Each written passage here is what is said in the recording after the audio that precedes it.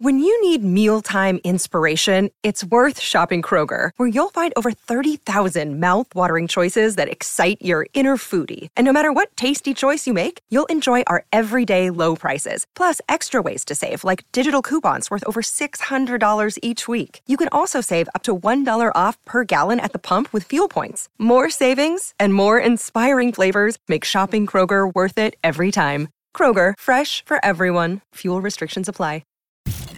You're listening to the Hockey Podcast Network. New shows every day. Find us at thehockeypodcastnetwork.com or wherever you get your podcasts from.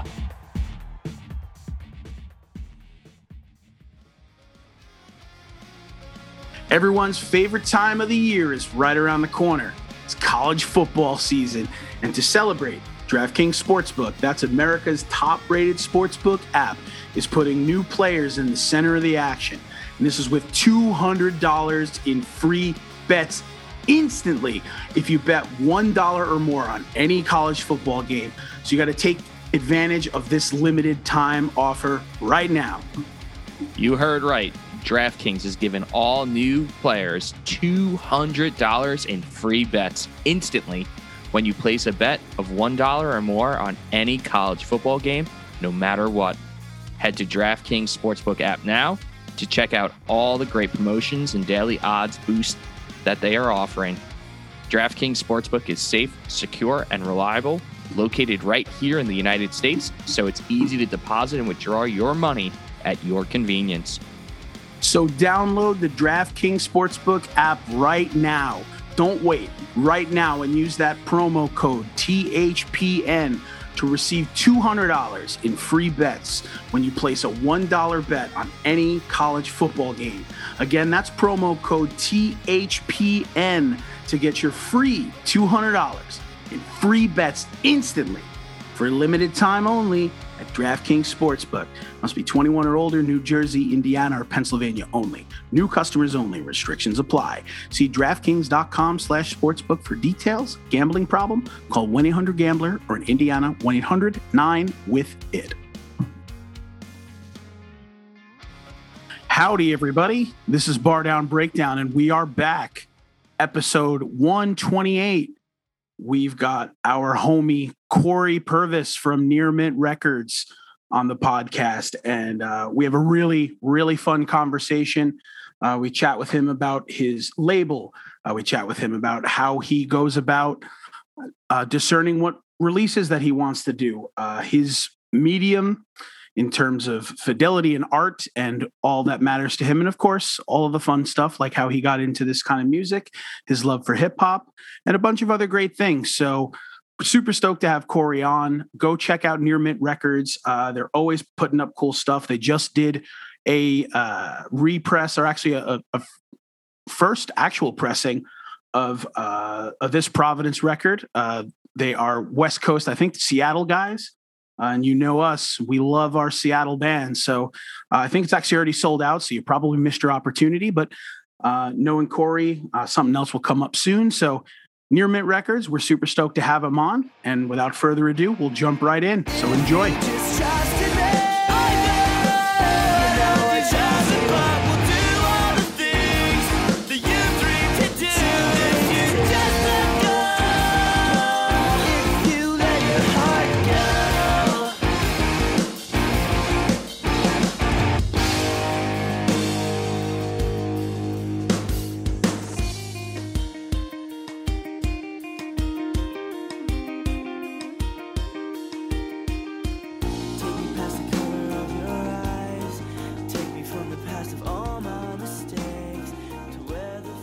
Bar Down Breakdown. We're in the house again. I'm not on the beach like last time. So you got lucky. But back in the dirty room that I live in. This is episode 128. And we have with us today, very, very excited, our buddy Corey. Corey is the owner of Near Mint Records, a talented artist. And we're stoked to have him on. So Corey, what's going on, man? Thank you for joining us. Thanks for having me. Cool, man. So Yeah. where are you joining us from? Indiana, Fort Wayne. Whoa. Okay. Yeah. I think you might be our first Indiana guests that we've had on here. Yeah, that's not too surprising. Indianonian. I don't know what Indianoites. I don't know. It's Hoosiers. Hoosiers. Yeah, I was just gonna say that's what they call them. Throwing chairs across the court. This is great. So I'm just gonna jump right in. I'm gonna throw a little scenario your way, just because this is something that I've thought about since I started collecting records. But so let's just say I don't know what kind of birds would drop $1 million in your lap, but let's just say there is a bird that dropped $1 million in your lap, and that $1 million after you took care of the more important things, a little bit left over, you could press any record from any time, maybe one that hasn't been pressed, maybe one that you'd love to do that you just can't seem to get your hands on, or I don't know. What would that record be? Man, that's definitely a tough question. Immediately my mind goes to something on Drive-Thru Records, probably, just because there's some stuff that hasn't been pressed on there that should be. I don't want to say $1 million worth, but let's say I mean, there's a couple records I think of, but one I recently got, actually. So I would say I Can Make a Mess Like Nobody's Business, but yeah, I would say that one. That's just been one that I've wanted to do for forever. So you're talking the original, the self-titled? Yeah. No, that one's killer, man. That's and I know I don't recall who did it, but I know somebody just repressed, I think Gold Rush it was. Yeah, Bad Timing Records. Bad Timing did it. Yeah, Bad Timing is another great label, man. I love what they're doing. But they're awesome. I mean, mine has and always will be Volcano by Gatsby's American Dream. I still don't know why it isn't on vinyl. I'm trying to say. I'm working directly with the band on that, but it's not up to them exactly. But yeah, that's another story. Because Volcano was on, it was incredible. It was on Fearless. Yep. Mm-hmm. Fearless. Yeah. I'd honestly, even though it's an unpopular opinion, I'd take the self-titled record. I think that record was a banger too. I agree. I'd love to have that one. Volcano first, but I'm going for both of those. But awesome. You never know. I don't know. I know it's a tough gig. I mean, it's really funny. I've I started collecting records probably, 2011, I would say 2012.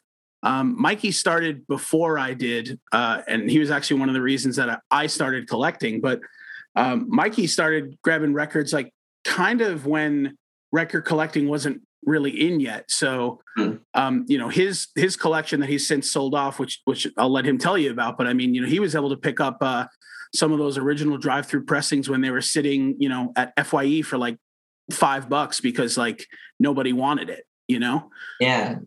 That's right around the time I started collecting too, which there was a lot of stuff being pressed in the sense that, you're talking about stuff being at FYE, but it's changed vastly. Now, everything is being pressed, which I think is really cool, but there was something different back then. It was definitely cheaper, especially in the 2000s too, which I didn't necessarily collect then, but it was really cheap then. But early 2010s, it was way more affordable. Now, my collection got pretty large, and I never bought a record off the secondary market. Every single record that I bought was either a first press right then or a repress that the label did again, but I never bought from a Discog seller or eBay or any of that stuff. Yeah, that's awesome. That's what I try to be there for those drops. Yeah. It's impossible. It's it wasn't really impossible yet when I was getting records. I know that records now sell out in minutes, let alone seconds sometimes, but when I was doing it, if you knew a record was coming out that day, you could pick it up still later in the day and still get a copy. Yeah. That's something else that's definitely changed, that hype where stuff will, websites will crash now. if it's high enough demand and enough traffic. Yeah. I mean, we, that happened infamously with Field Day doing the yellow card repress that happened. Was that probably 6 months ago at this point now? Something like that. Yeah. Yeah. That's one who I was thinking of when I said that. Oh, that, yeah. See, there you go. That was a doozy, man. And I mean, I've been a yellow card fan, but that one wasn't really on my radar.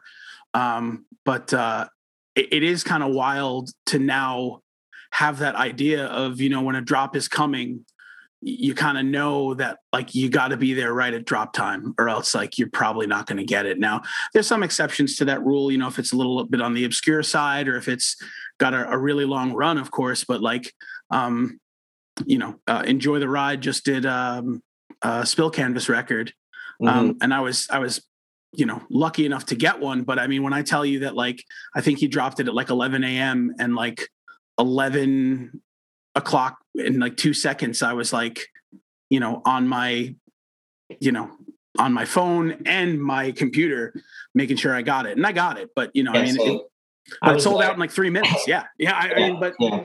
I think that's a cool thing though, because number one, it's of course generating more buzz for musicians that like the Spill Canvas specifically.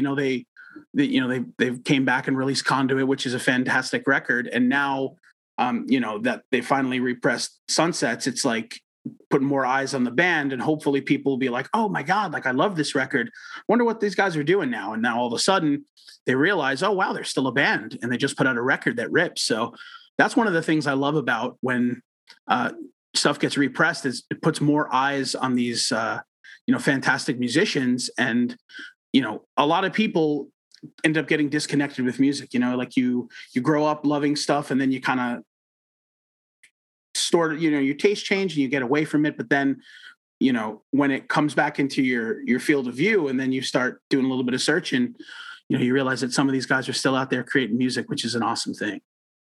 Yeah. And that's definitely true. I didn't realize that when I was starting to reissue some of these older titles, and not considering that new people, like maybe a younger generation or something that wasn't around, or, they were like 8 when it came out or something, they'll go back and they'll check it out because they want to understand what the hype's about, or they just like checking stuff out. And then a lot of the people who, might know them, they're going to go and stream them because they, they're thinking about it. So like a lot of these artists, their stream numbers will go up if there's like a lot of hype around the reissue, which I think is pretty cool. That's actually could be an incentive, I guess, too, in my opinion.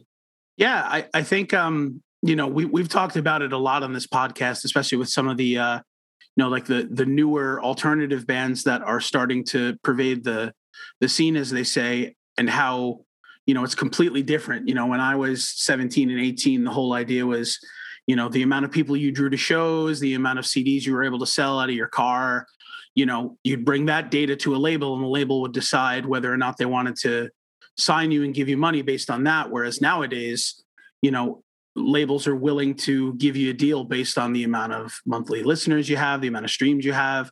And I guess it kind of is like a loose parallel to those like early MySpace and Pure Volume days where, even mp3.com, where it was easily accessible. But, now with all of the metrics and all of the, the things that are accessible to artists and labels, you could have never played a show, but if you have enough buzz surrounding, a couple of singles that you've put out, a label will sign you and, pay you to go record a record before you even, step foot in the van, which I think is an awesome thing.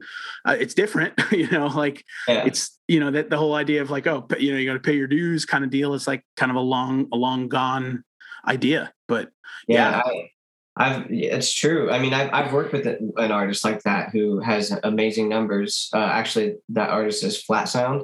They've never played, or went on tour. I want to say never played a show, but I think recently they played their first show, like at a neighbor's house or something, at a party, for instance. But they have crazy numbers, and that's all just off of the internet. Yeah. And I will say though, the artists do have to engage with their fans in order to sell things like vinyl and merch and stuff. Because some of those numbers on Spotify, like, don't necessarily, I mean, a lot of them don't really translate to vinyl sales, but I've just noticed that with some artists, like their merch actually doesn't, even though their numbers are insane, you know, they have 1 million monthly listeners or something. Their vinyl might not sell versus someone with 200,000 who really engages with their fan base, and then they, you know, sell out 1,000 records in, you know, 60 seconds or whatever. But, you know, it's all situational, of course. Absolutely. So, Corey, I kind of want to dive into the history of Near Mint because, you know, I'm sure Tom and I, if the opportunity came to us, would love to be in your position, like, because we both have just a list of records that we would love to press. So, you know, obviously it does take some cash to start a project like this, but like, when did you decide, you know what, the risk is worth it? I'm going to take a plunge and I'm going to press my first record. So I started the label originally in 2014. It was a partnership at the time, and it was actually just cassettes, not vinyl. And the idea was to, you know, sell cassettes and then work up towards vinyl, which we did within, like, I think a little less than a year.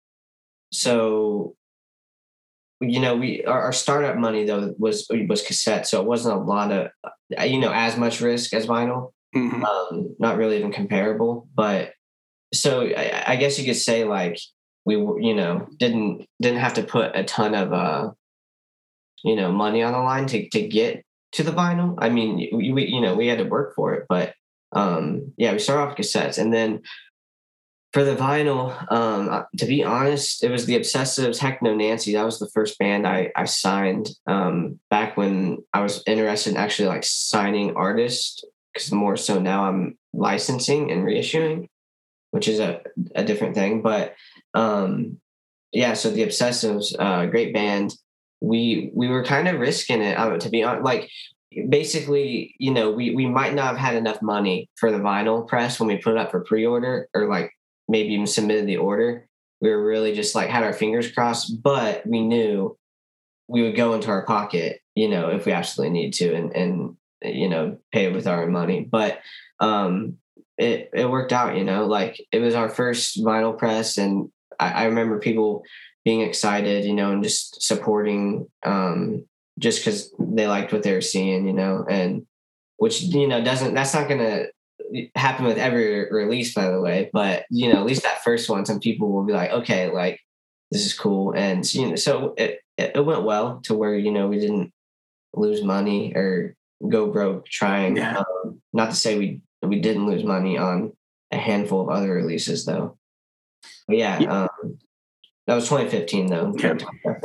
Yeah, that's kind of the gamble you take. Now I know one of your first releases that you guys did was you did a cassette release of While I Stay Secluded, which was you know, one of Knuckle Puck's kind of first releases. Now I got to imagine, was that like, that was probably what, 2015? So is that like just as like the hype train for Knuckle Puck started really getting going?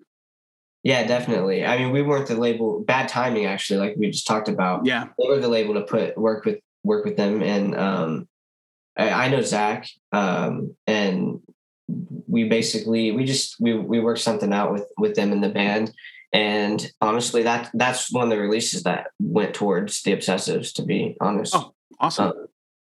Yeah. So Zach, it's Zach Cirillo, right? Is that? Yeah. So.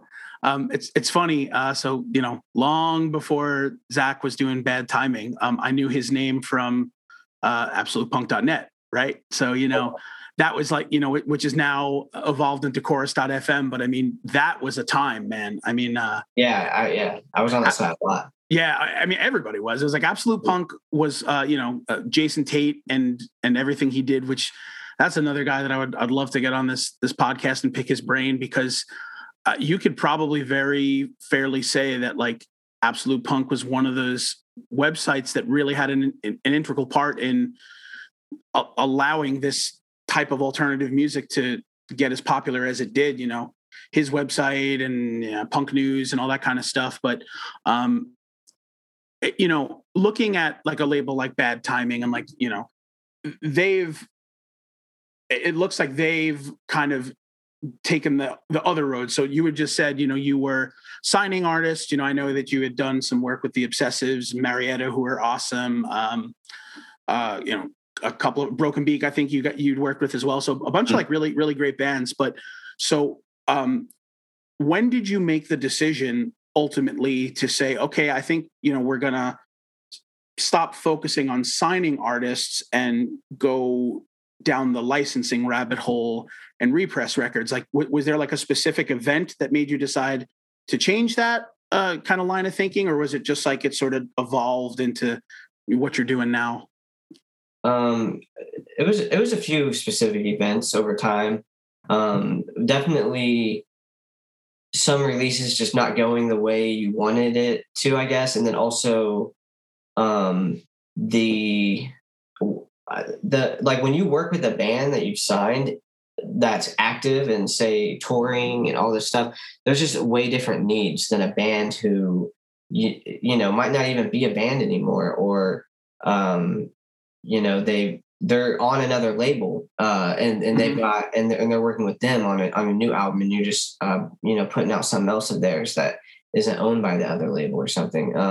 It's just way different. Like the amount of time you have to put into it and the amount of attention, and it just slowly I was just realizing, that I just wanted to press stuff, like there's certain stuff I want to put on vinyl. And that was really what I wanted to do to begin with. I definitely considered, reissuing, because I did that with cassettes. I was reissuing cassettes for, like Knuckle Puck. That was a reissue. Yeah. So like that concept was there, but I don't know. We were just trying things. But in 2017, when it became, just me who took over the label, I was real cautious about signing new artists then.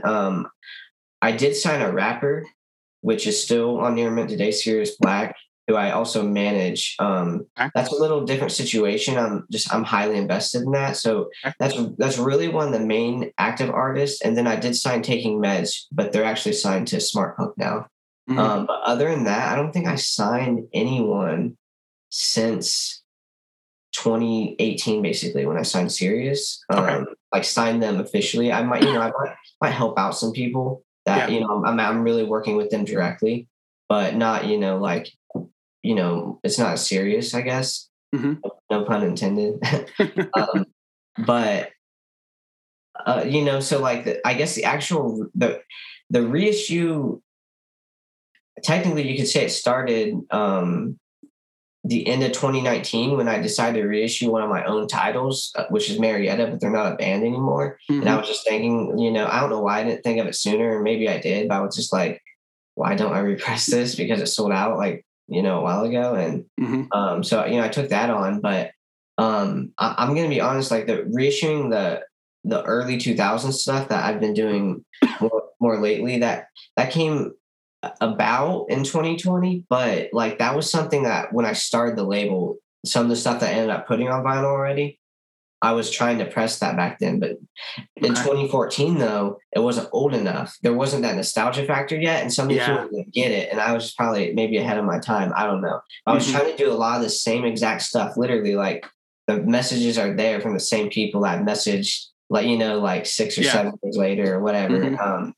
So yeah, I would always wanted to. I just really, I don't know. I just dove into it.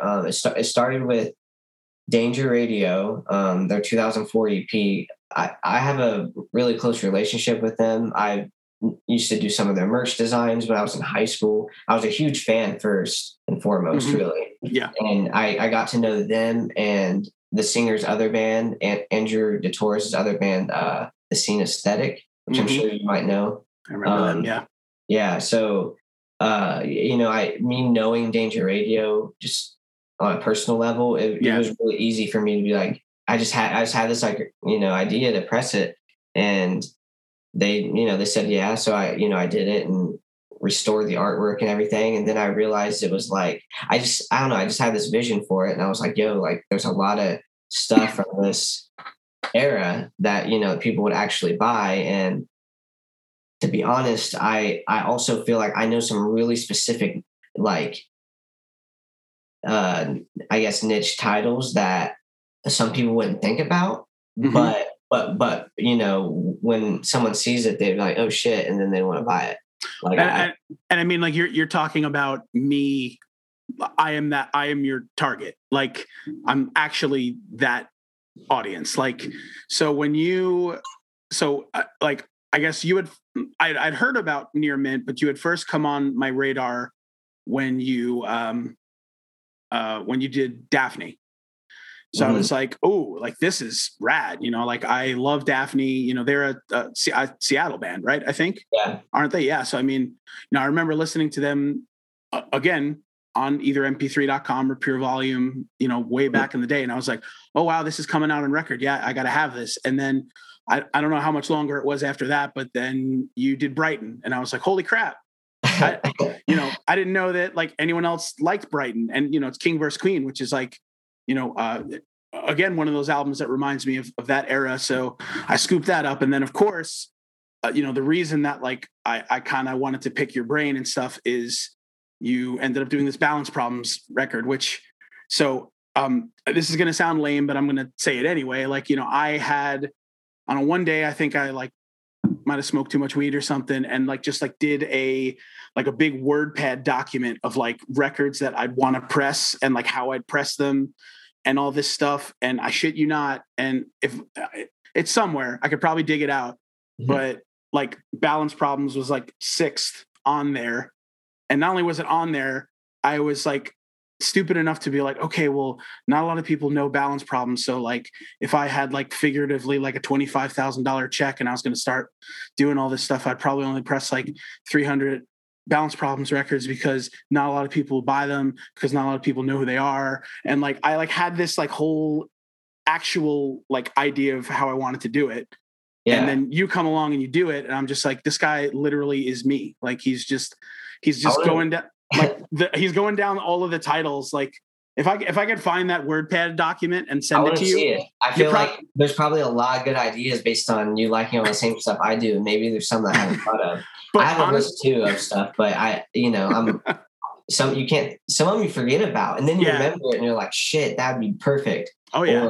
Or like for instance, actually, I don't want to. Never mind. I was going to give a secret, but yeah, never mind. All right. I mean, listen, if some point in this interview you soften up and you want to reveal secrets, you are more than welcome to. No, I will. I'm not going to stop you. Yeah, I will. But yeah, so just on those 3 records, I just have a little bit of a techie question, just because I'm kind of interested. So, when you're grabbing these records from 2005 and 2006 and 2008 and stuff, when you're pressing it on vinyl, so like whose responsibility is it to master it for vinyl? Like, is that like part of the agreement that you have with the bands or the labels, or is that something that like they have stems and they just send them along, or is that something that it's actually your responsibility to do? That's an interesting question because of that era. Not only the audio, but the artwork. A lot of this stuff is lost to time, which is a whole other conversation we could go into if you want. But as far as the audio goes, I'm going to be honest, a lot of these bands don't have like really strong preferences. I do though. I'm like, I want the waves. Like some of them, might try to give me MP3s or send me waves that were converted from MP3s, but I actually know they were, MP3s. Yeah, of course.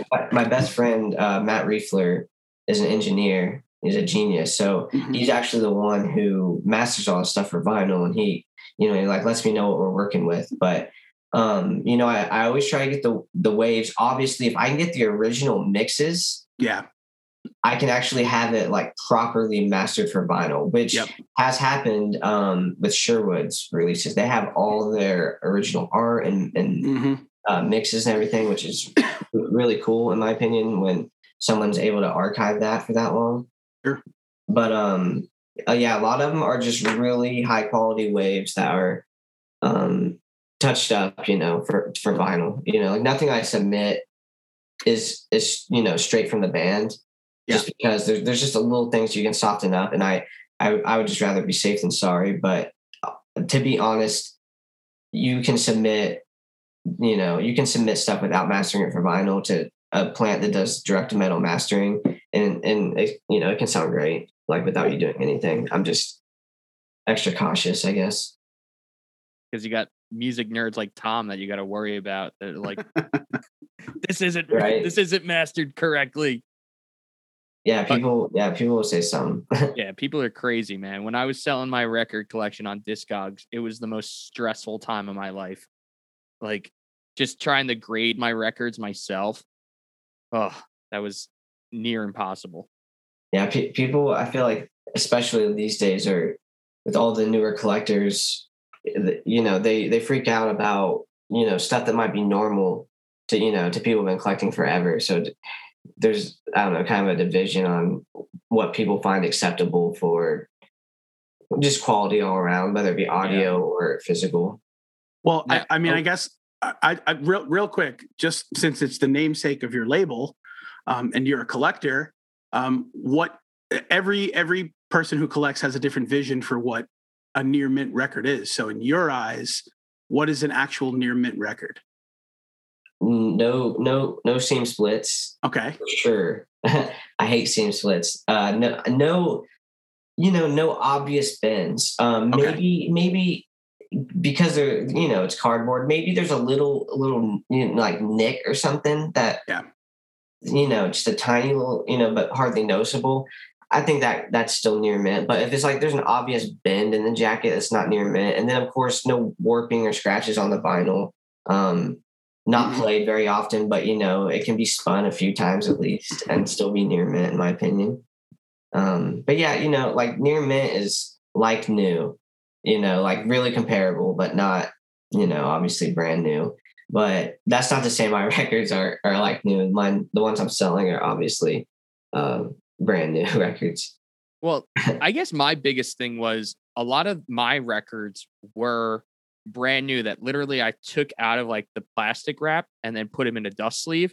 And some of them I never even spun. So in my mind, I was like, oh, you know, I'm literally taking it in the condition that I received it. And now I'm selling it, like never spun anything. All I've done is like took really good care of it and put it in the correct sleeves and everything.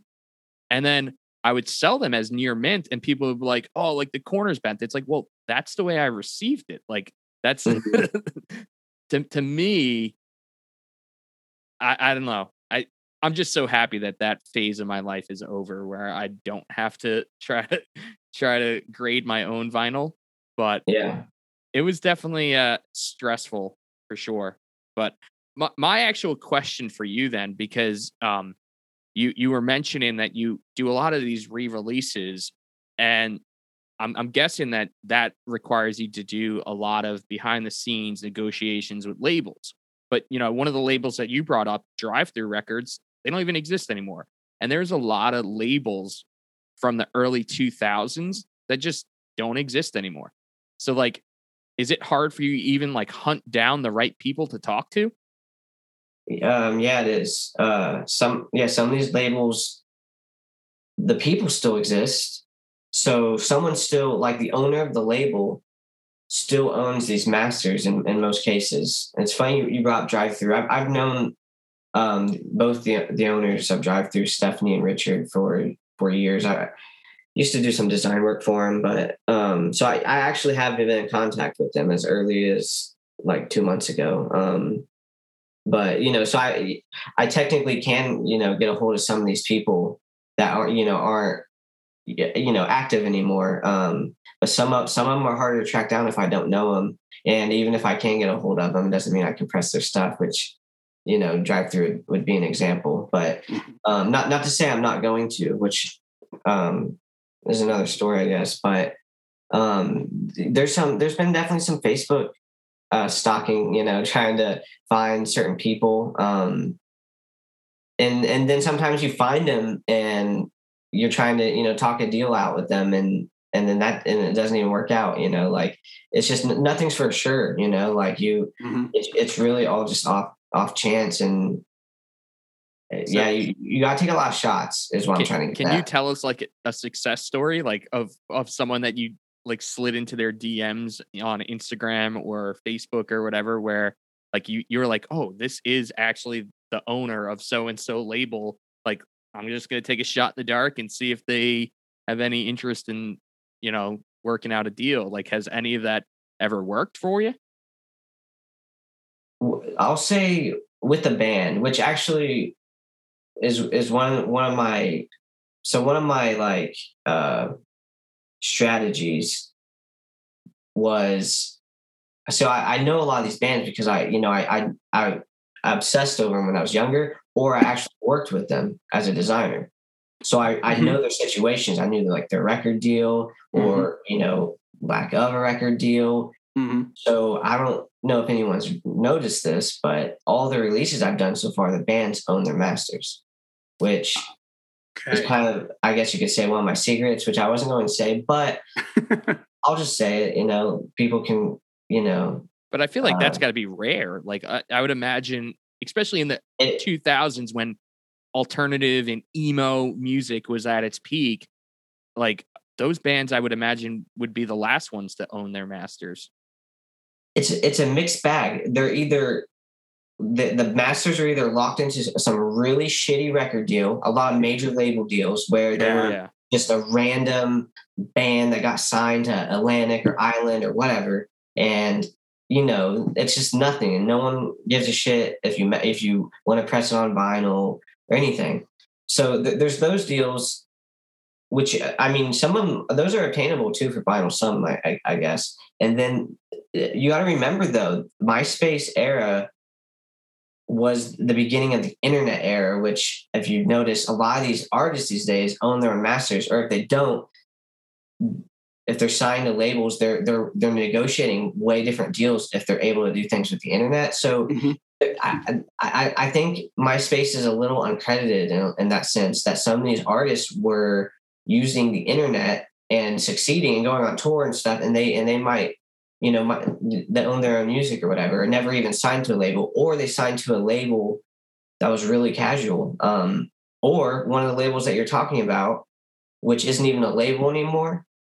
So in some cases, these artists, not necessarily the ones I'm working with, but some of these artists might go and press their older albums that technically is owned by another label, but they're not active and they just don't care, or they ask the label and the label doesn't care, which is that's actually what happened in one of my situations where our label did own it, but they said we could press it, and then the money went to the band instead of the label. Now, didn't what happened a lot in the 2010s or whatever, when some of those labels started to drop off, then didn't some like major labels start buying them, and even though they like didn't put out any other music, they just like bought them up. Like I'm pretty sure the labels, and like all of their masters and stuff. Yeah, definitely. That happened with some, a handful actually. Like, Fueled by Ramen is owned by Atlantic, which is owned by Warner, for instance. I would use Drive-Thru as an example, but that's kind of different. And that's actually a really like kind of complicated story that I think is mistold a lot. But their own, that's the same concept though. They were, in my opinion, they were the beginning of that.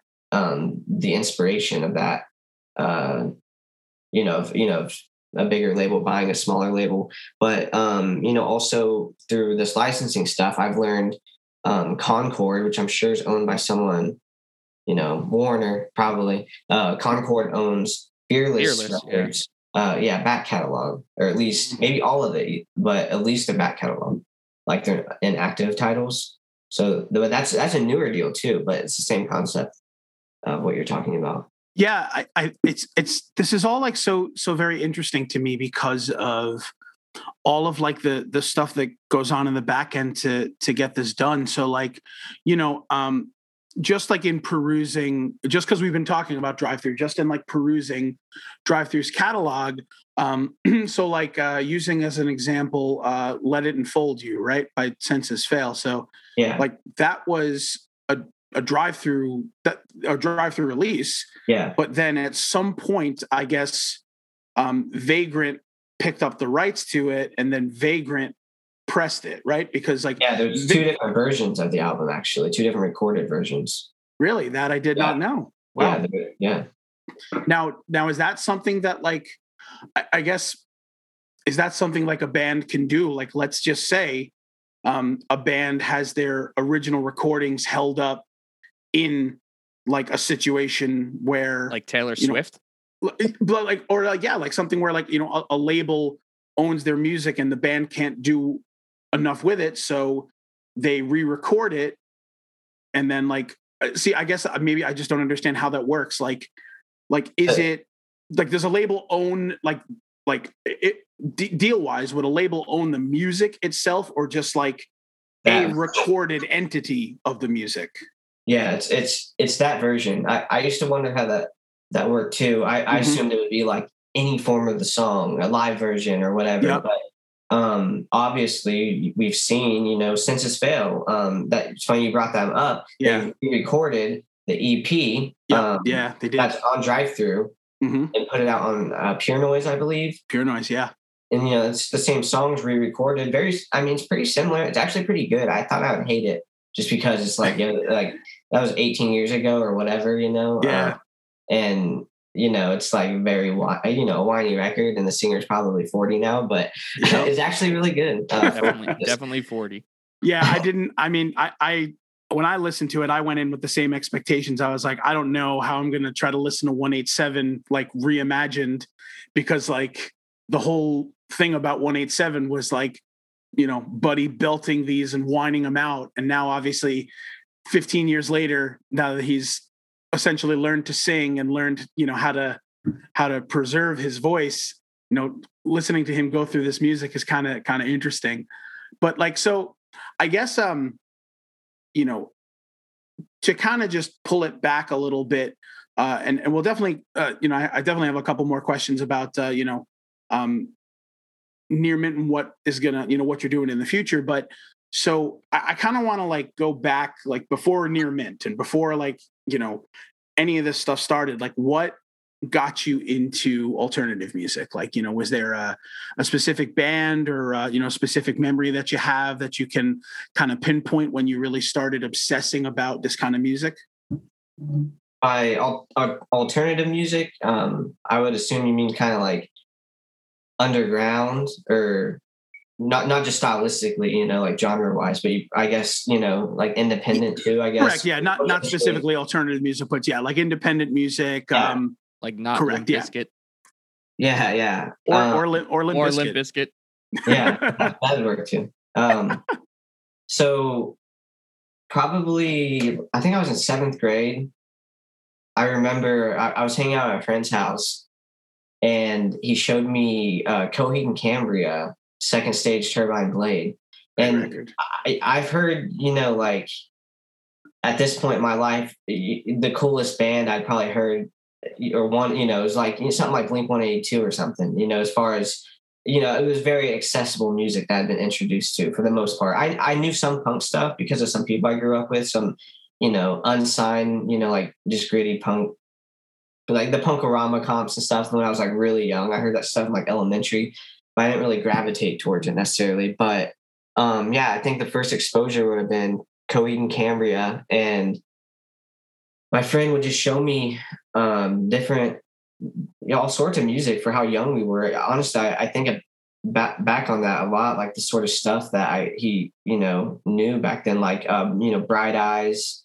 And this is all before I was in high school. This is in like middle school. And some of these, some other people were showing me music too. Like I thought it was really like thinking back, it's really impressive with the internet not being as common back then, or as like widely used for music. I remember seeing or someone showing me like the Rocket Summer, the Early November, Death Cab for Cutie, all that sort of stuff. And then eventually with MySpace and Pure Volume, I kind of dug in on my own and started to find, my own, stuff that I liked. I remember being gravitated a lot towards like high pitched vocals. Okay. Similar to, Coheed and Cambria, really, which Mhm. is probably, that's why I liked it probably in the first place. It's really unique.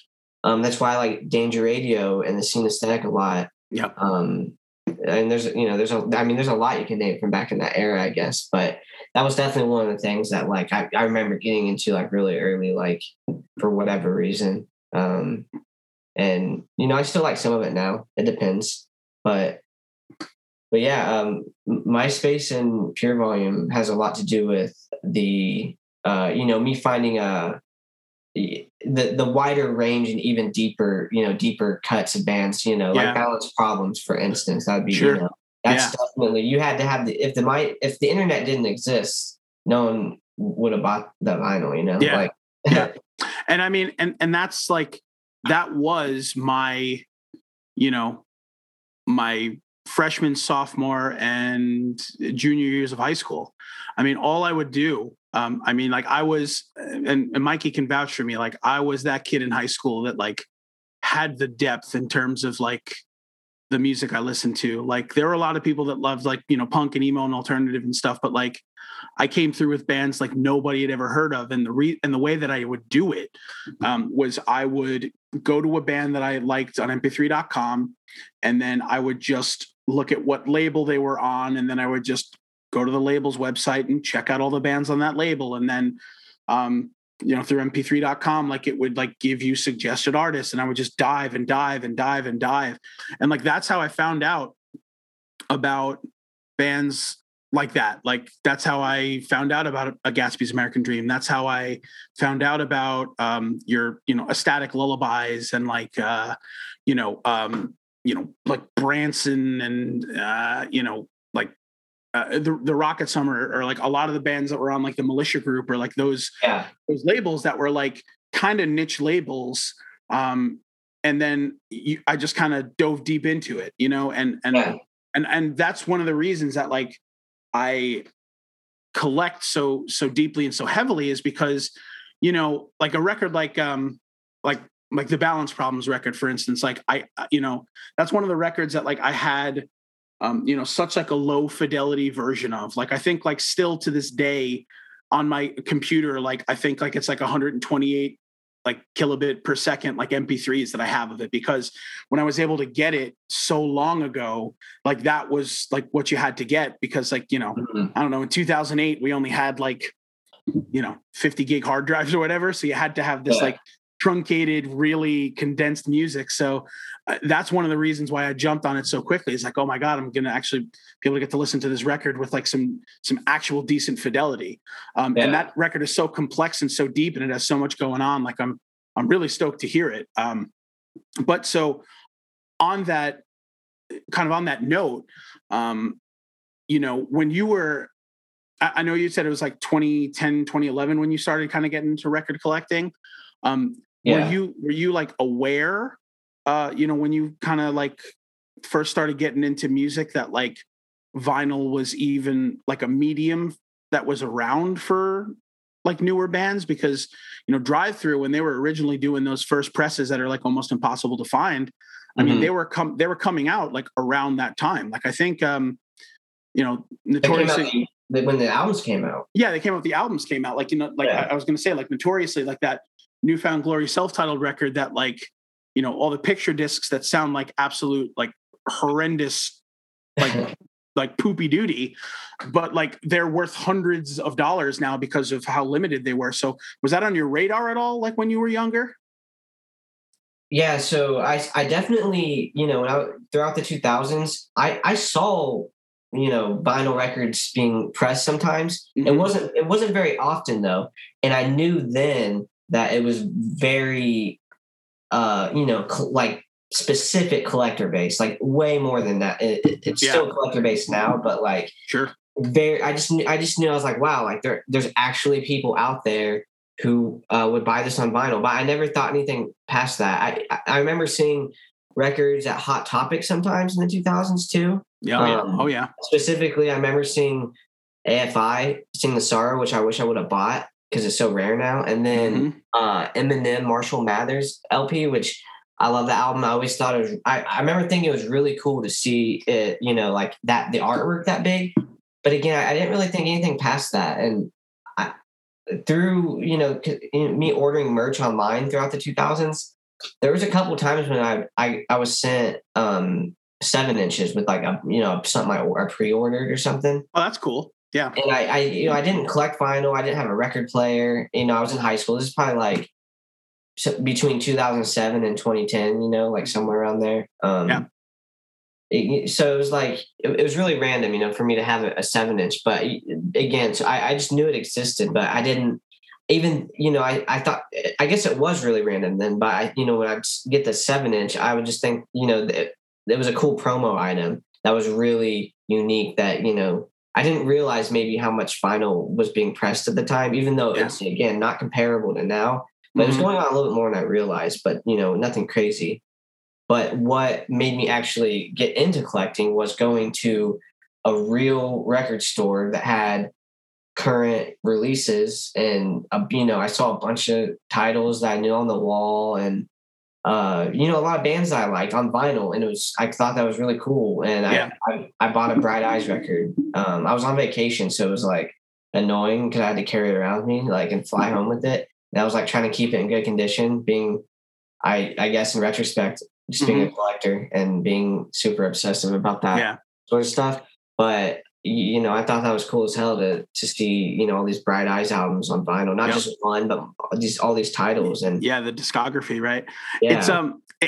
It's funny that you mentioned that, because one of the things that I cannot stand, but sometimes it's really the only way you could do it because of, you know, like limited editions and like tour presses and stuff, is like buying a vinyl record at a show, because it's like I obsess about trying to keep my collection like in as good a condition as I can. And it's like, you buy a vinyl at a show and like, you know, that, you know, especially the way shows were, you know, pre-pandemic, where it was just sardines and, you know, you never know who's bumping up against you, and, you know, the record potentially getting damaged or anything, or even just having to hold it the whole show, you know, like you kind of go in and you're like, okay, like I got to buy some merch. So like you hit the merch tables first, and then you end up saying, oh, cool. You know, this band's got a limited release out of 300 that's only on tour. Let me buy it. And now you're sitting there with a record, you know, like taped to your side for like a 4-hour show. And it's just like, you know, there's no way that like that record is like, you get home and you're like, oh, sick. It's I've got a corner ding now. Awesome. So it's like, that's one of the things that like, I always wish there was like a better way, you know, my method was always, if possible, I'm literally the guy that I would go and I would hit the merch table first if I'm trying to buy vinyl. Yeah. And then I would take the record back to my car. Okay. There you go. And just put it, I would just make the trip because it was worth it. Or if it was some record where I didn't really care about it, you know, like as much, I would wait till I left, you know, or, you know, close to leaving, and, you know, but if it's something important, I would make a trip to the car. That's a scary thing to do though in Florida, because like, you know, I don't know, man, leaving a vinyl in a car that could get up to like $110, $120. It's like, you're going to have vinyl soup, and then you're going to have to end up, going on like the message boards and being like, oh, my vinyl warped. What's the best way to flatten it out? And people are going to be like, yeah, just throw it in the oven, man. You'll be fine. Yeah, true. I didn't consider the heat. Oh, I mean, during the day, of course, even here it'd be that bad, but yeah, that's true. But, you know, in the winter for one, doesn't matter really. Yeah, yeah, of course. You know, I'm thinking at night usually, so it's a lot cooled down. And but I do consider the heat though. Like you know, for instance, when I go and pick up my mail, and I'm driving around vinyl, like I make sure to not, you know, just leave the car parked somewhere. You know what I mean? Like I gotta get it home, or like literally, like if I'm gonna be somewhere, I take my records that are still in their, you know, the mailers that came in, I'll just take them in to wherever I'm going. Yeah. And I just explain why. why I have this big piece of cardboard. Yeah, that's definitely some nerdy vinyl stuff. But to talk about that, but it actually happens in my regular life. Corey, I want to ask real quick before Tom just asks a million more nerdy vinyl questions. Rude. You know, I guess, you know, as a businessman, right? Like, you know, on one hand, you're super passionate about music and you're super passionate about, like, you know, putting out bands that you loved from, you know, your heyday, right? But then you might have a band or even an artist that you might not have been a fan of, or maybe you don't even like their music, but you're like, man, I think that this will sell. Like, do you ever have that situation, or do you just say, you know what, if my heart's not in it, I'm not going to put that release out? I have that situation in the sense that I recognize things that I could sell, but I usually don't give into it. I mean, I have to like it. That's really what it comes down to. I take it very seriously. And there's something. There's a release something right now that I'm kind of discussing licensing, but I've been on the fence of releasing it myself just because, like, I like it, but I don't like it as much as I used to back in the day. I realized, but I know it would sell. I do know that is definitely a part of it. I know it's sell, but I'm not proud. Like I don't think I'm going to do it as I'm saying it right now. I'm not very proud. You know, I'm not like super, you know, like, you know, yeah. So yeah, I hope that answers your question. I definitely have to be into it, and it has to hold up, which, to mention, the releases that I have done from that era, I feel like are ones that really did stand the test of time. And not all of them did. And I might release some that I don't think didn't. I still like it, and I don't care because other people are going to like it. But I do think the ones I have done most of them are a good example of that, though. But not to mention, though, I do hip hop stuff, and I don't do reissues. I mean, I do reissues of that, but not. It's more modern, you know, stuff. I'm just really into some current stuff that's happening right now. And the same definitely goes for that, though. Like when it comes to rap or hip hop, like I'm really picky, and I would really have to like it for me to put it on vinyl, because some of that stuff, the rap and hip hop stuff, which sells like crazy, and I know some other stuff I could do that could make me a ton of money, but like I just have to be a fan of it and stand behind it, and you know. It affects me personally how I feel about it. You know, it's something I take pride in, I guess. Let me ask part B of the question then. What about a release that you absolutely love, and this is like your band that, like, when you showed your other friends and they had no idea who this band was, or they were like listened to it and they're like, I don't really like this band, but that was your band that you just absolutely loved, and you just are like, you know what? This probably won't sell well, but I'm doing it just because I want it on vinyl. Like, has that ever come up? Hell yeah, absolutely. And you still do it? I've definitely done that. Because I feel like that's why Tom would be a very bad label executive, because he'll just put out all this crazy music, and it just only would be like him and 10 other guys that really love that band. And then like you definitely gotta be careful. Like you can't. There are some where I'm like, you know, like there's absolutely no reason that should be pressed on vinyl. There's some that are riskier. We keep talking about Balance Problems because it's very specific. It's not the biggest title, but those who know it love it. I chose that one knowing that, and I went into it knowing I was potentially not going to make my money back. However, I did start a Near Mint subscription, like as a little trial run for 3 titles. And I did include that in there, partially because of that reason, but I also knew that if people listened to it, they would like it a lot. So it was, you know, a twofer. But I did want to minimize that risk factor a little bit, because that release is, like I said, really specific. But there's other things that I've showed people that, I mean, regardless if they know it or not, there's some things that I still know would sell, though, you know, even though they don't know it, like, or they don't necessarily understand it. Stove God Cooks, that would be an example. That's a rapper that just my friends didn't get it. Like they might listen to rap. You know, like I have a few friends who got it, especially Sirius Black, because he's the one who showed me him. But a lot of my I was showing a lot of people that listen to rap too that I thought would be really excited about it, and a lot of people didn't get it. They might get it now, but some of them probably still don't get it. But in the hip hop world, like everyone is about that shit. Like people, you know, he's one of the, you know, I would say he's one of the biggest like up and comers from that Griselda Records type world, and just hip hop in general, like real hip hop that people are actually into. That album was on so many like top 10 lists by, you know, big, you know, platforms and people, you know, like Tidal Records and their employees and just people in you know, the rap industry. So like he's like a rapper's rapper still, but he's definitely blowing up. And to be honest, that's the biggest release I've ever done on vinyl. The one I just put his up last month, and statistically, yeah, that's my biggest release. Wow.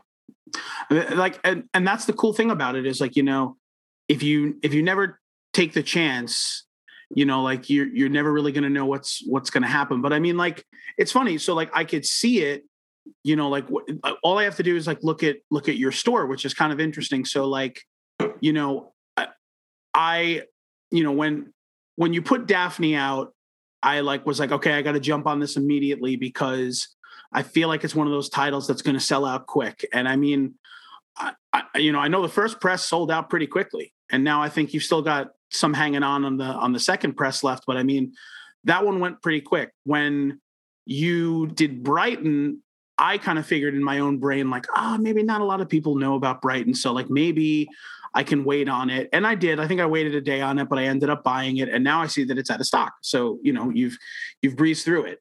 Balance Problems, I was super worried about only because you were doing such a small run of it. And I was like, I don't really know what people think about this guy. So I'm just going to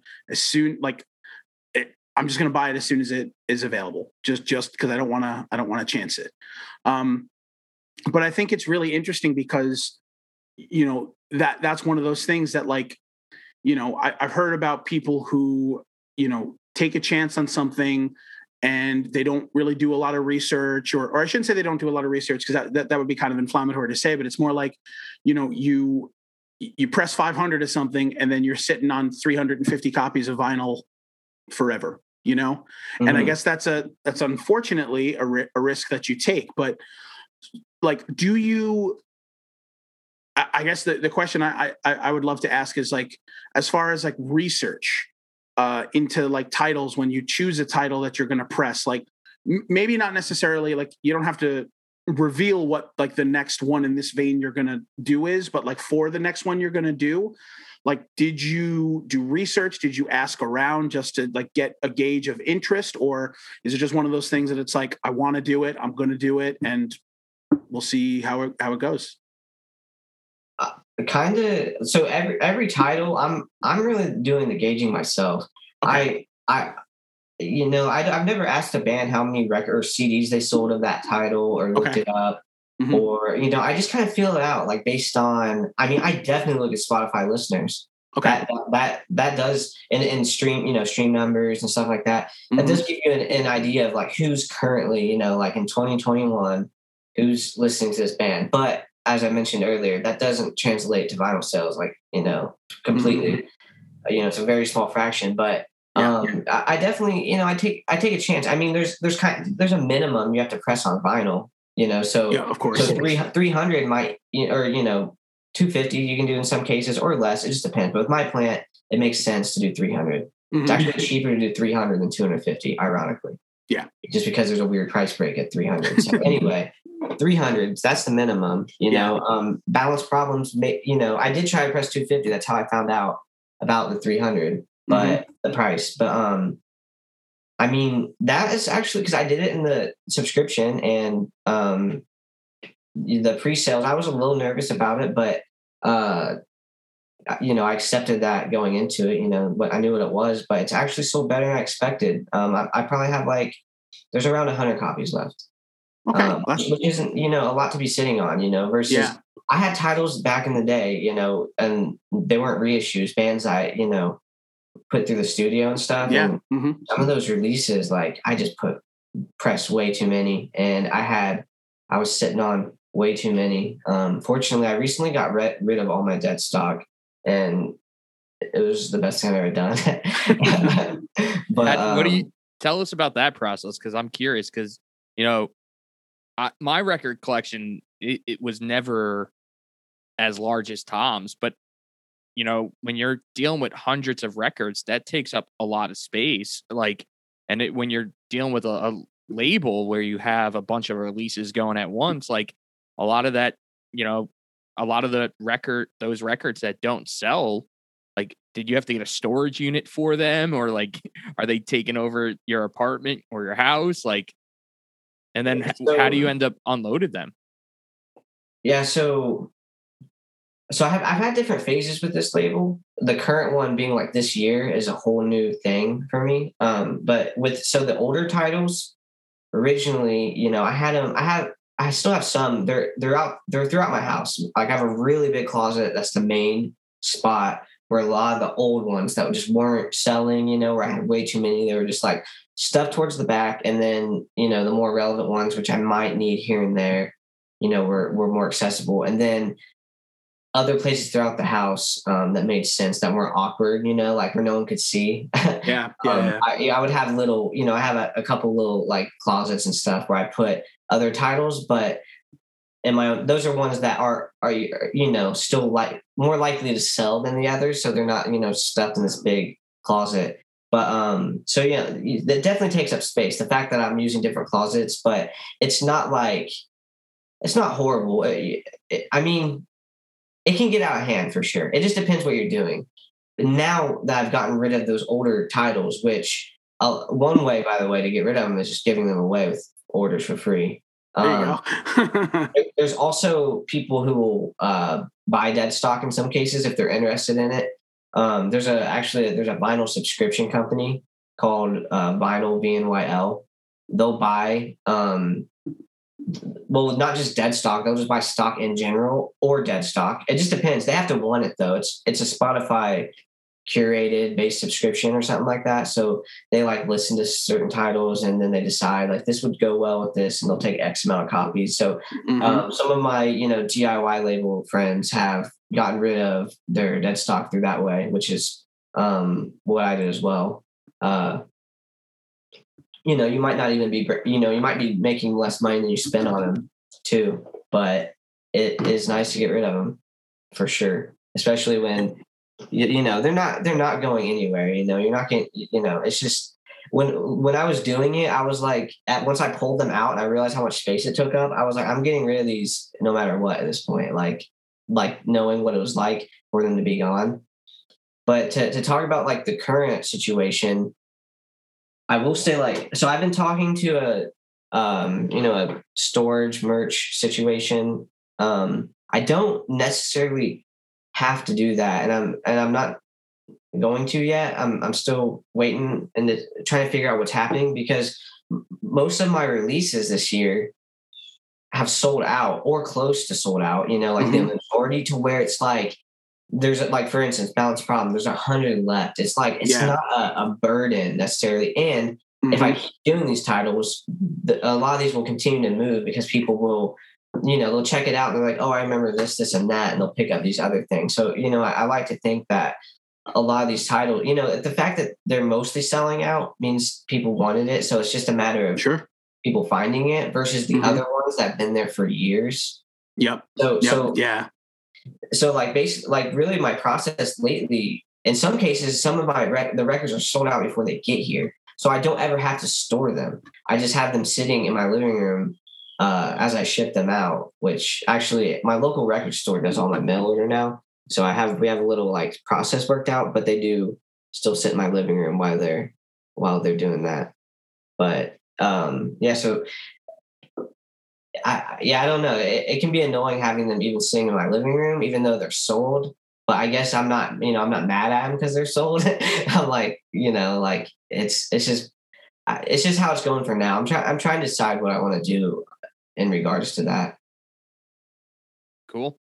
Now, I guess I kind of asked this question before, but I just need a little more clarity. So, like, you built up some capital doing some of these cassettes, and then you had your first release. Like, so let's say that there's someone listening right now that's like, you know what? Maybe down the road, I want to start my own independent label. Like, how much risk and capital do you need to, like, in reality, create a record label these days? Well, not to be complicated, but that is a loaded question in the sense of a record label means a lot of different things to different people and what they want to do. In the same sense that when I started out, I was only doing cassettes. So that to me was a record label, even though it's cassettes, which are affordable. And then B, I was also trying to sign bands, and I was paying for their studio and their artwork and PR, and then vinyl too, like, so it's not just vinyl at that point, and vinyl itself is very expensive. So really, and then the other route, which is really my lane lately, which is just reissuing titles, which sometimes can require licensing money up front, and then vinyl, or vinyl cost, or you have to. It could be hard to. I'm not trying to sound discouraging, but it could be hard to convince a band when you've never had a label before to let them press your stuff. So you kind of you got to figure out a way to do something within your means. You got to get clever. That's the answer. You got to get clever to do something within your means to get started, to have something to hopefully keep rolling. With me signing bands, my strategy with that, my best friend's an engineer. So I was actually offering them a really high quality engineer for really cheap.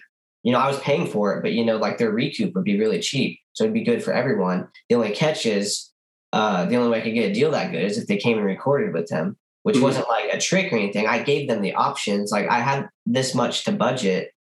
We could make it go a lot farther if we did this. And sometimes, they did their own thing, but we got a really big bang for our buck when we used my friend to record it. And then, I did the artwork in some cases because I do that. And again, I wouldn't ever make a band I'm working with use me for artwork. Sometimes they would ask me to, and, or, at least I would offer it, because sometimes, like the Obsessives, they were in high school when I signed them. I mean, granted, I was fresh out of college, so I wasn't that old either, but it was their senior year of high school. So they weren't even going to be a band anymore, to be honest. They were just going to go to college. So they didn't, they need a lot of guidance, because they were just kind of messing around, I guess. But, so like at first, obviously now they've done a lot of things on their own and are extremely creative. But at first we gave them that kind of situation just because it was affordable, and we thought we could, turn a little into a lot, I guess. So that's really my advice for someone who's like trying to start a label, no matter what they're really doing, I guess. It's just just being clever with your money and cutting corners, but not in like a quality way, I guess. Like, don't ever cut corners on quality, because it's not going to get you anywhere. Absolutely. No, and I agree with that. I think that's a really, really important thing to do. And I mean, like I said, it's tough because, like, as we're having this conversation, it's just like, it like stokes a fire in me, because this is something that I would absolutely love to do. But, it's just one of those things where it's all about taking a calculated risk and, deciding if it works for you, A, and then B, of course, making sure that you're, making the right contribution and, doing the right thing for this music that you've loved. But yeah, man, I'm totally stoked that we got a chance to talk with you. I mean, we've been chatting for just a little bit over an hour. I will tell you something, and I guess I should probably just share it on air, because I did find the list of records that I would have I would have pressed. So I guess we could take. Them? Oh yeah, I'm going to say them right to you. And then if there's any that you want to like just steal from me and press, please press them because I will buy them from you. I promise. And then, so this is an old list. So a couple of them have actually already been done. I think I made this list like 2012 maybe.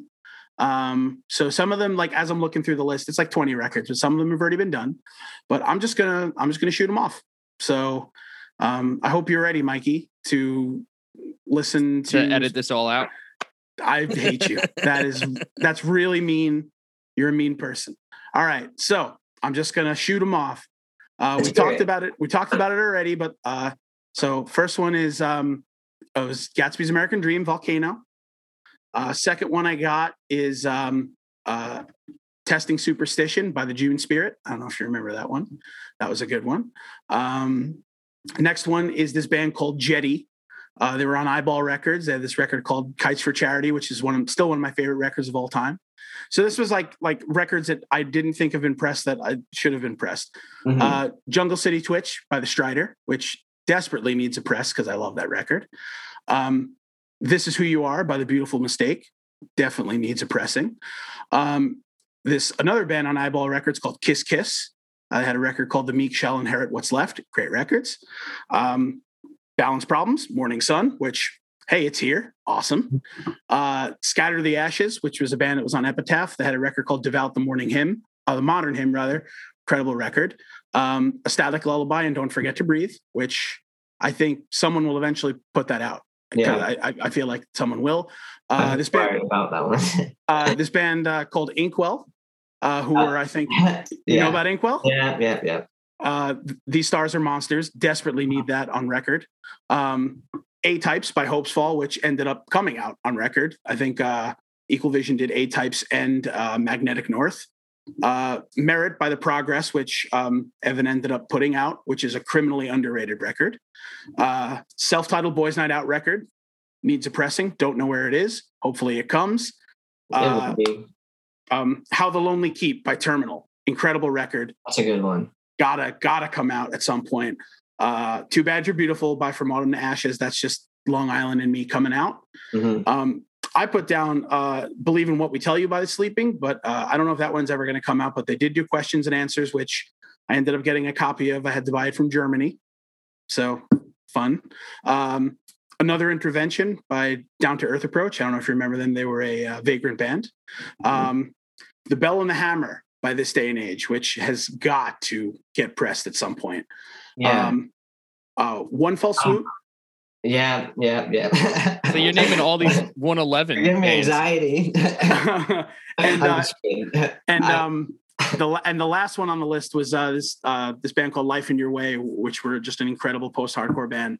They had a record called Waking Giants that I would love to see on record. But yeah, I mean, if any of those seem delicious to you, by all means, take them. And if they come out, I'm gonna buy them from you. I promise you. So definitely, yeah. There's a few good ones on there. Any of the ones you named that I thought were good, I've already discussed about. None of them were necessarily. Well, some of them were turned away, but not all of them necessarily. But yeah, can we talk about 111 Records, because that's one of those labels that I was talking about. I know the owner. Brad, are you guys familiar with that situation? Yeah, like LFO Brad. Yeah. 111, they're one of those, when we were talking about like a label where you just check out a roster, they were one of those labels where I would just check out everything they did because everything they did was awesome. The Spill Canvas, Rookie of the Year, Well, Rory. Do you remember that? Rory was great, yeah. And you know what? Very, very little known, a solo artist that I found out about through 111 is this guy, Kieran McMullen, who is awesome. He's so awesome. I think he's, I want to say he's English, or maybe I'm wrong. I don't know, but he's put out a bunch of records. But the Perfect People Are Boring was the first one that I'd found out. And that was actually the CD was put out on 111, and he's gone on to do some cool things. But yeah, I mean, who else was on 111?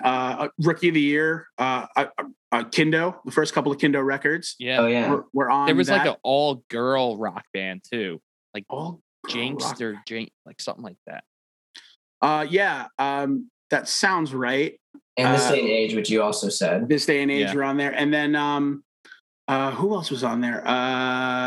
So This Day and Age, obviously the first two Spill Canvas records. And then most of the artists on there had multiple good records. So it was like a little bit beefy than one LP, you know, like all those artists we just named. I liked all their stuff, really. Yeah. Did you mention Rookie of the Year too? Yeah, I said you did. Yeah, Rookie of the Year was another good one. But like for me, like 111 Records, Militia Group, like those were the records. Militia Group's one of my favorites. Yeah, Oakland, Cartel, Summer. Yeah, Rufio was on Militia Group. A couple of other great bands on the Militia Group. But like, yeah, I mean, you know, I just it's just so funny to me that like our brain wavelengths have definitely like crossed multiple times. But if there's any one out of that list that I gave you that like I am dying for, it's that Terminal record, man. And that is of all of the bands that are playing Furnace Fest in September, of which I'm not going to be able to go, and I'm really bummed about it. It was like, I feel like the music festival that was curated for me. But of all the bands that I'm not going to be able to see, Terminal is the one that breaks my heart the most, because like, I can't tell you how many times I listened to that record, and I can't think of what his band was called before they became Terminal, but the Goodbye something. I don't remember. Goodbye Tomorrow. I'm a huge fan of them, by the way. Yeah. Their original singer, by the way, not before the singer from Terminal. Travis Bryant.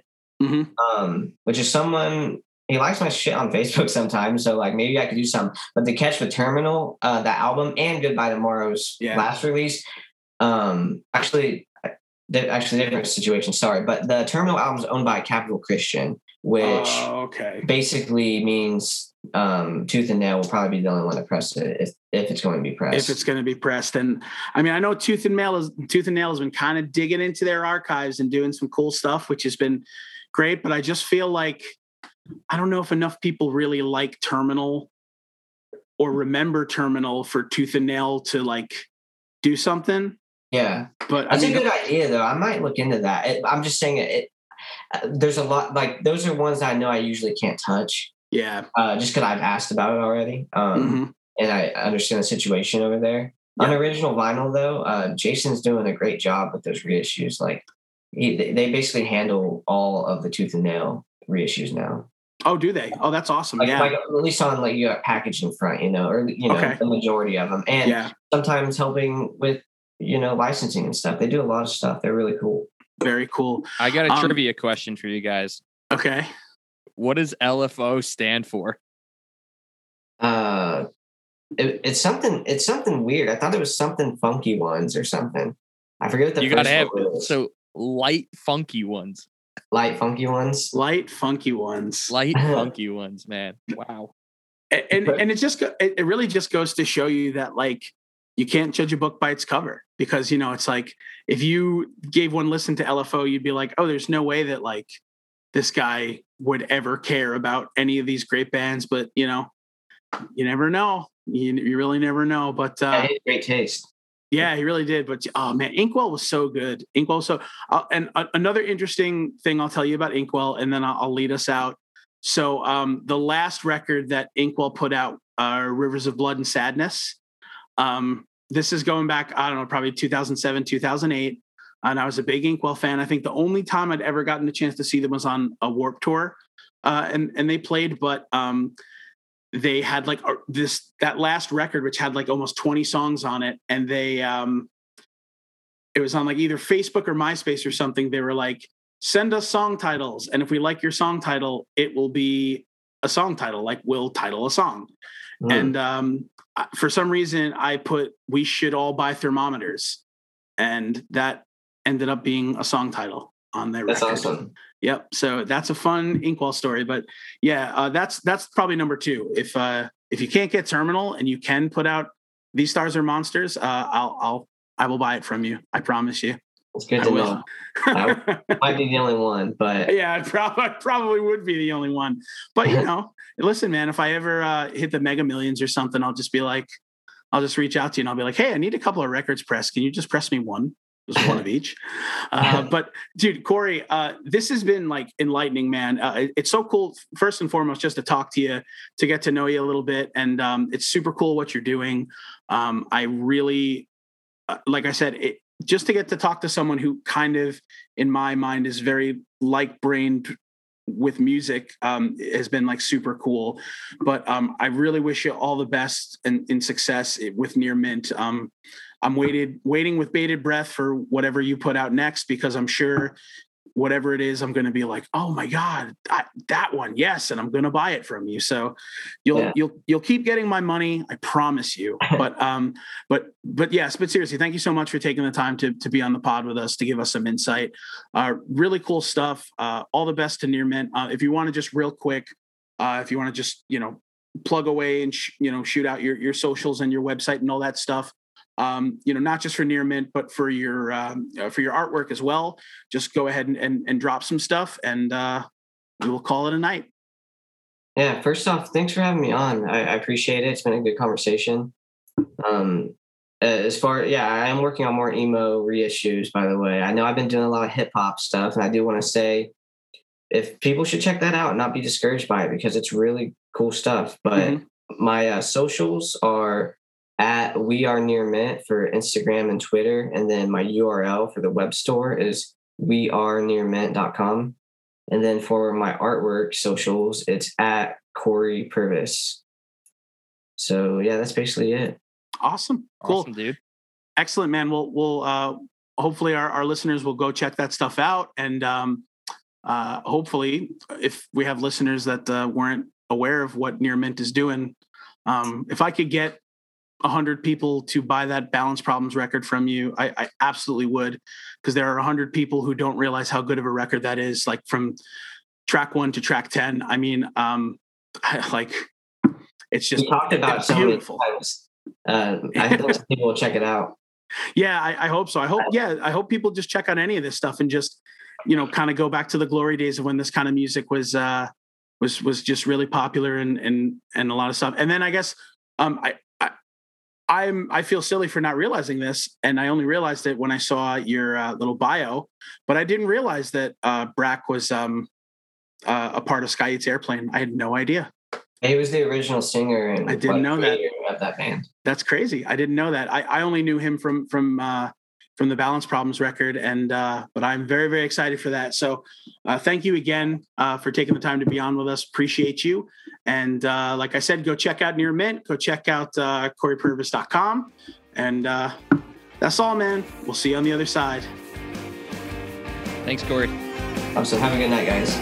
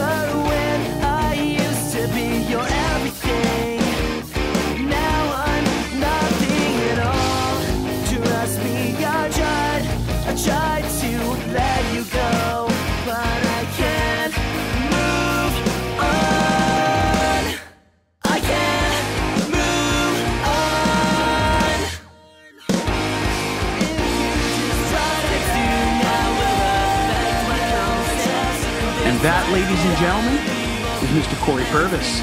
And I was super enthused to be able to just blurt out all of the records that I would press if I owned my own record label and called it Bar Down Breakdown Records. And who knows, maybe that'll be something that'll happen sometime in the future if, we hit it big. So you guys really need to jump on all that DraftKings stuff and make us famous. Dude, this conversation was super inspiring because every person who's into alternative music has probably a similar dream, right? Like to be able to be involved in the music scene in some capacity. And then like, here he is doing it, like living his dream.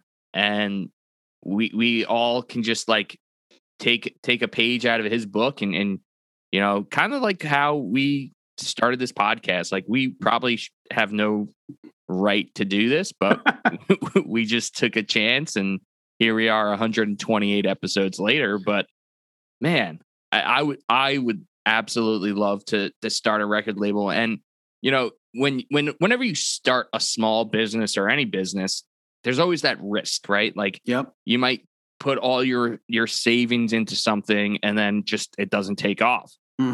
But I was kind of trying to get that out of him. Like, tell me about the risk. Like how much did you really have to put into this to get it off the ground? Because it definitely does take a lot of time, but also takes a lot of money. To start something like this. Absolutely. Excuse me. What I found super interesting is how, you know, he kind of really did it in reverse. Like, I feel like the right way to do it is like you start by repressing records because they have a built-in capability to sell, and then you take the profits from that and then start signing your own bands. But he did it the opposite way.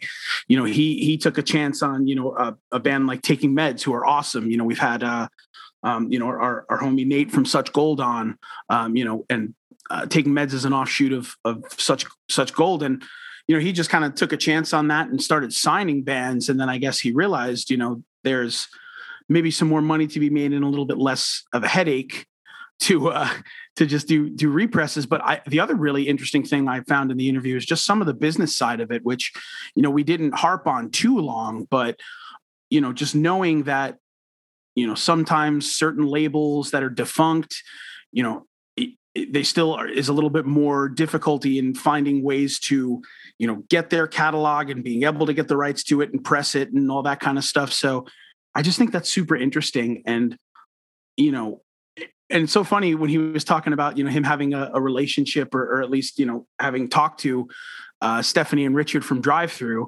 And, you know, it's just like such a big part of our musical history is all those bands on Drive-Thru Records.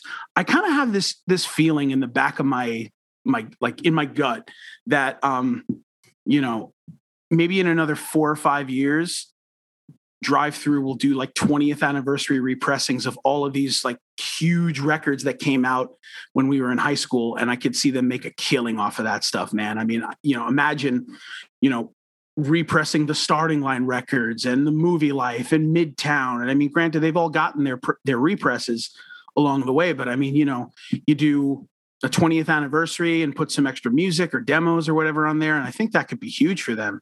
I wouldn't doubt seeing that sometime in the future. I would love to see like a Drive-Thru Records kind of festival.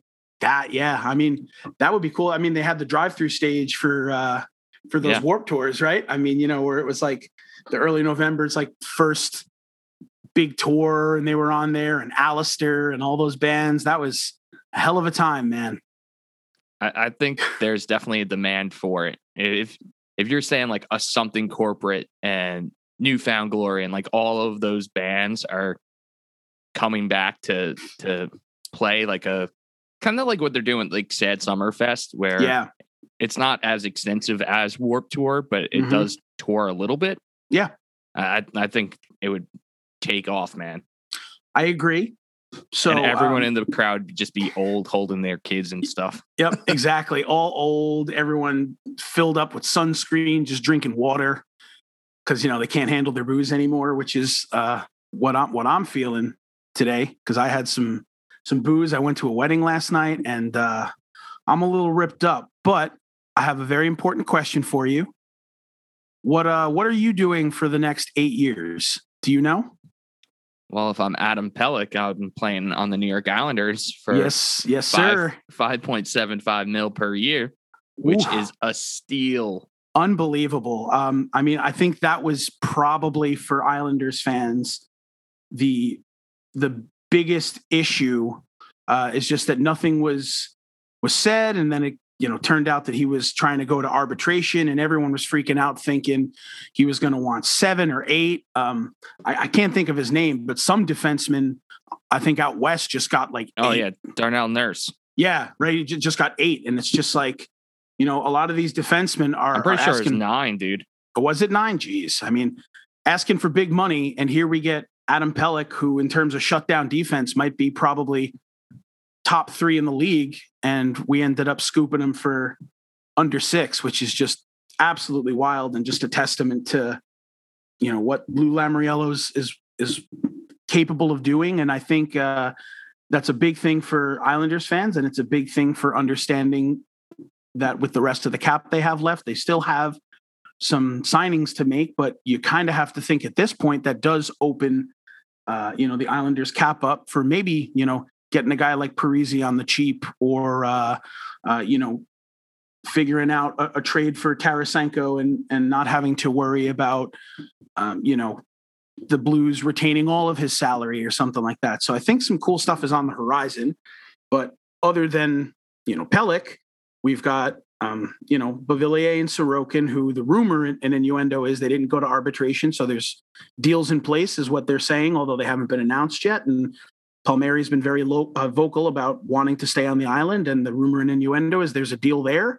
The only thing I haven't heard much about is Zeker. So I guess he's really the last puzzle piece here in terms of, is he staying or is he going? But you got to figure, like I said, he's staying. Of all of the ones on that list, like he was the UFA. Yes, he could have easily already signed with someone. Mm-hmm. So absolutely, the fact that he is staying put just makes me think that, and that no one has signed him yet, just makes me think that there is a deal that hasn't been announced yet.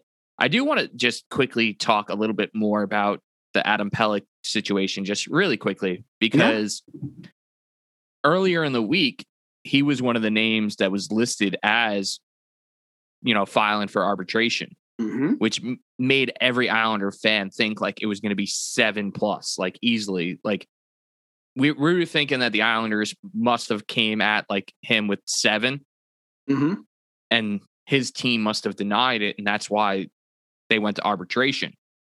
But then we see the deal that comes out, and it's like, wait, what were the Islanders initially offering him that his team denied that made them go to arbitration? Because it's way less than what we thought his like going rate was going to be. And I guess maybe it ended up being length. Like maybe the Islanders offered him, who knows, maybe like $6 million at 5, and maybe Pelech was like, well, no, if you're offering me 5, I want 7 or 8, but if you give me long term, like 7 or 8, I'm willing to work with you. And maybe that was the reason they were going to go to arbitration. And then finally, Lou was like, okay, you're young, you're only going to get better. We'll give you the 8, but we can only give you the 8 at this. And maybe he was figuring, security better than the extra money. And who knows what's, is in place in his contract in terms of bonuses, if the Islanders, win the cup, or if he's got, points bonuses or whatever they put in there, who knows, Yeah. I'm very curious about that. Yeah. Just because, the comparables, if he would have went to arbitration, I think he could have gotten close to 8 million. Yep. Especially when you see, like, once the Pelech deal was announced, like an hour later, Darnell Nurse's contract came. And I think it's like 9.25 mil. Damn, man, that is just. And he's very similar, where he's like a defenseman. Yeah, like exactly. He's a defenseman. Yeah. So we got lucky, man. So it does just make you think that maybe that extra money might be to like re-sign Pulock early. Could be. Right? Because what's the point of going out and giving his defensive partner a long-term contract and not Pulock? Because Pulock had like one of those short bridge deals. Yep, exactly. If you're not going to sign him for an extension. And then the other thing too, who knows? Like, you really never know. I mean, the Islanders were truthfully just a hair short of really winning a cup. I mean, maybe in Pelech's mind's eye, maybe he was like, look, I'll take a little bit of less money because I know that this team is going to be a contender for years to come. You know, if I take a little bit less, you know, because really at the end of the day, 5.75 versus like 7, I mean, like you're a millionaire regardless, right? I mean, so whether it's 6 mil or 7 mil, you're still a millionaire at this point, and you're still making more money than, you know, 95% of the country. So I guess maybe what it comes down to is figuring, hey, listen, you know, if I take a little bit less money, the Islanders will sign some heavy hitters, and I'll be raising a cup in a year. You know, maybe that's just what his thought process is. But who knows, man? You know, like I said, we're not the GMs. You know, we trust Lou for all that stuff, but it would be interesting to be a fly on the wall in those meetings where, you know, numbers are getting tossed around and just seeing what's going on. And it would also be interesting to be a fly on the wall the next time our homie Corey decides what record to press, and if it's one of the ones that I recommended to him. But we'll see. You know, I mean, I think that what he's got going on is awesome. I really appreciate, you know, him taking the time to chat with us and give us some insight about the kind of the economics and the business of all that stuff, because, you know, you don't get an opportunity to chat about that every day. So I thought that was really cool. And so again, as we always let you guys know, we appreciate you guys hanging on and listening to us. We are super pumped to be a part of the Hockey Podcast Network, and they're doing great things. So make sure that you are sticking with them, checking out all the other content creators that are doing awesome stuff on there. Make sure to go listen to our former guest Pop Punk playlist. We're always putting some new stuff on there. Got one of the new Grayscale songs up there that is super dope. What else did we just put up? Another new Home Team song. Oh my God, which I just saw. I haven't had a chance to listen to it, but I just saw the video came out for it, and I'm super pumped to give that a listen. Dude, it's 3 for 3. So yeah, they're so good. They're so good, man. And but yeah, definitely go check that out. You know, go subscribe to that. Subscribe to our podcast so you get them every Tuesday, so you don't have to go running around looking for them. They'll just be popped right into your Spotify or your Apple Music or however you like to get your podcasts. And keep an eye out. We've got some cool episodes coming up in the next couple of weeks.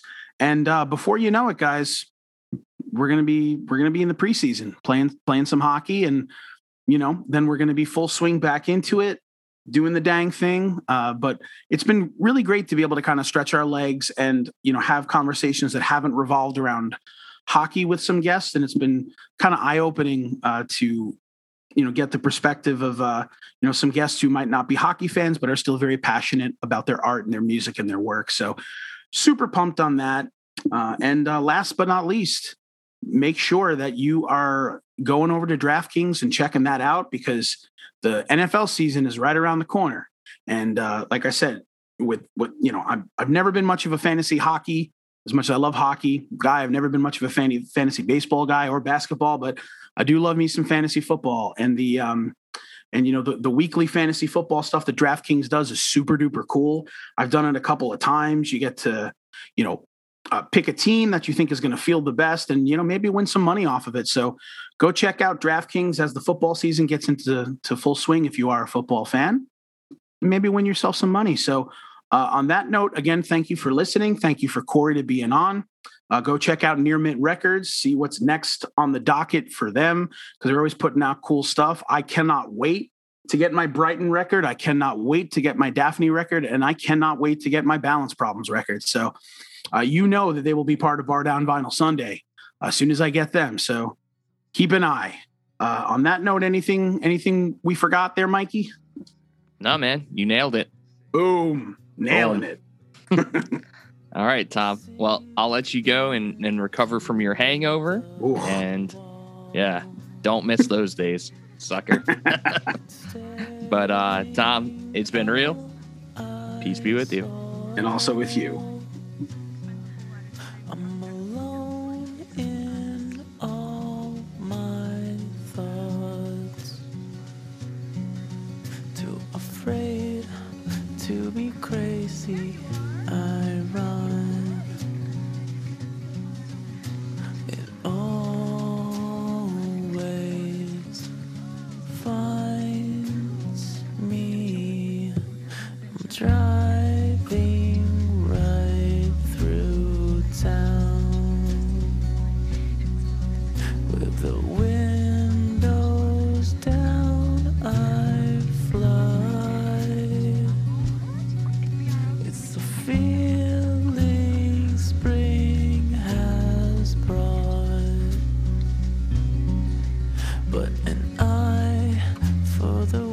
answers what I got. It always finds me. So tonight, when I left here, all I said was goodbye, and that's alright. No, I'll see you later. I've been trying my whole life, and if it's an eye for an eye, why can't I get this right? I'm too slow to go fast, I'm too nervous to do that, so I run away. Why should I?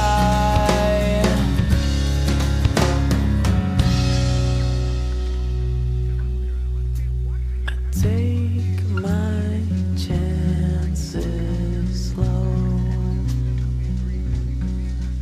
After all, it's no one's fault, but the pain seems to crave my life. So ashamed of my weakness, I lie. It always finds me. So tonight, when I left here, all I said was goodbye, and that's alright. No, I'll see you later. I've been trying my whole life, and if it's an eye for an eye, why can't I get this right? I'm too slow to go fast, I'm too nervous to do that, so I run away. Why should